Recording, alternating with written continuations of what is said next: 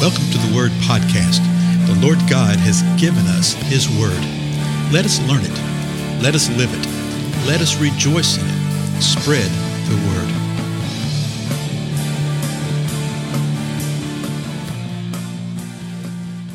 Blessings, everybody. This is Dale. Thank you so much for joining with me today on the Word Podcast.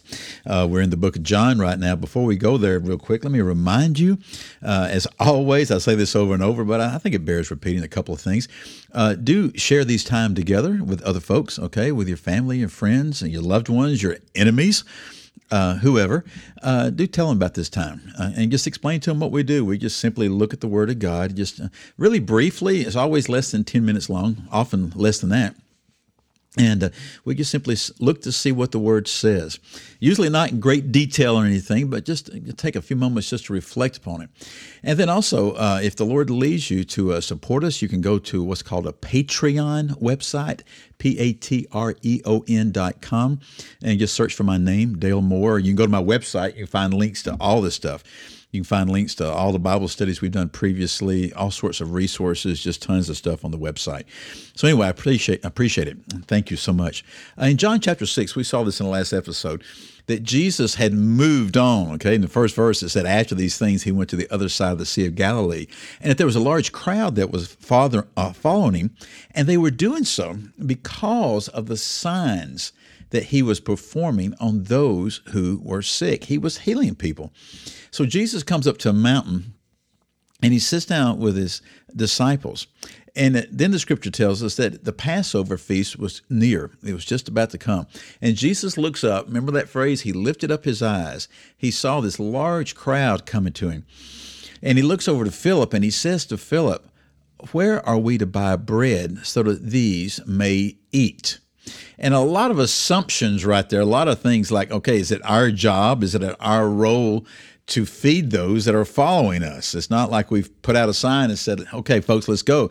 It's not like we put this caravan together. But then the 6th verse gives us some insight. This he, that's Jesus, was saying to test him, that's Philip. Jesus was testing Philip. Now, the Lord will never tempt us. He will not tempt us unto sin. But there will be times that we will be tested in the midst of things. The last part of verse 6 says this, for Jesus himself knew what he was intending to do. By then, he knew what Father wanted him to do. But he asked Philip this question, testing him. Well, testing him in what way? Well, just as the Lord does things with us, things come our way. He allows things to come our way that reveal our heart, that reveal our intent, that reveal the true us, right? So he asked Philip this question. Well, Philip answers in verse 7.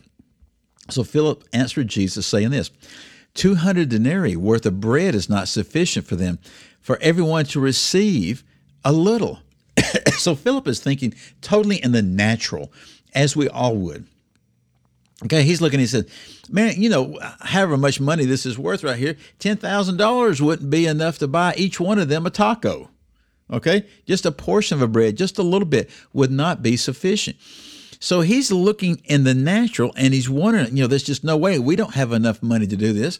And he's sort of letting Jesus know, well, the provision of man right here is not going to suffice. Well, verse 8, something happens. One of his disciples, Andrew, Simon Peter's brother, said of him, there's a lad over here, there's this boy over here who has 5 barley loaves and 2 fish. But what are these for so many people? And again, Andrew's in the same way.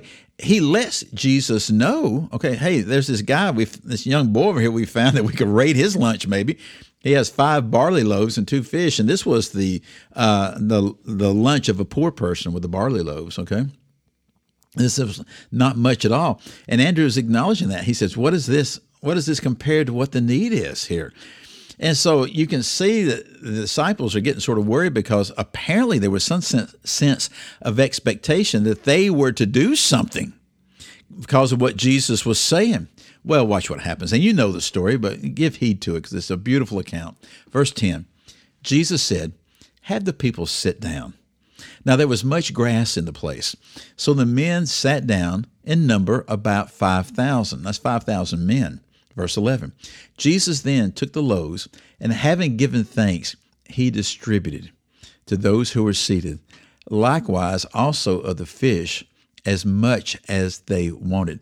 Now, John doesn't mention it, but I think one of the other Gospels mentions that he looked up to heaven and gave thanks, lifting his eyes to heaven. I believe it says that.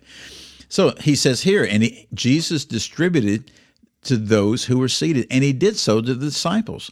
He broke the bread, and he gave it to the disciples, and they gave to the people. Verse 12. When they were filled, he said to his disciples, gather up the leftover fragments so that nothing will be lost. Jesus was into leftovers, okay? He said, don't let anything go to waste. So the disciples go, verse 13. So they gathered them up and filled 12 baskets with fragments from the 5 barley loaves, which were left over by those who had eaten. And you notice it's just the barley loaves that were left over right there, okay? What happened to the fish? Well, they ate all the fish up. Yeah, the fish was gone. Well, why was there no remnant of the fish? Yeah, that's an interesting question, huh? Yeah. Well, they didn't have refrigeration back then. Everything was fresh, okay?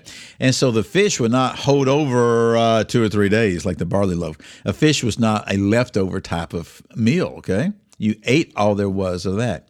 So verse 14 tells us this. Therefore, when the people saw the sign which he had performed, they said, this is truly the prophet who has come into the world. See, there was a sense among the Jews, an expectation of the one spoken of within the prophets, of the prophet who would come into the world, the one who would save them, the one that we call the Redeemer. There was anticipation of one that would be the forerunner of the main one, but this right here is speaking of one that is a prophet, and they're beginning to realize, surely this is the one. Now, they're thinking, again, just from a physical point of view. How do I know that? Well, because of what it says in verse 15. Let's just read it. So Jesus, perceiving that they were intending to come and take him by force to make him king, withdrew again to the mountain by himself alone.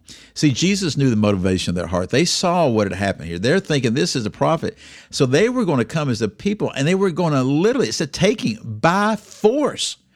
Take him by force, and then make him king. That's how the mindset of man does. The mindset of man does not wait upon the perfect timing of God. We seek to take things by force. As well-intended as it may be, we seek to take it by force. We actually take the will of God by force and say, well, I know God wants me to do this. I know this. I'm going to do it this way. I think we would learn many lessons from David, King David, who even though he was anointed as king, did not ascend to the throne for some 15 to 20 years, and we don't know exactly how long, but it was quite a long period of time before he actually ascended to the throne, though he had been anointed king. Jesus was not going to allow that to happen. He wasn't going to allow them to take him by force to make him king. He knew what was upon their heart. We'll see later on that all this is motivated by the fact that he provided free food.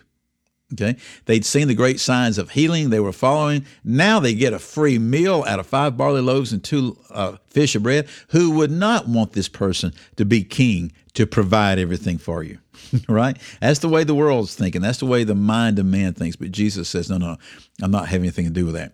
What's the bottom line for us?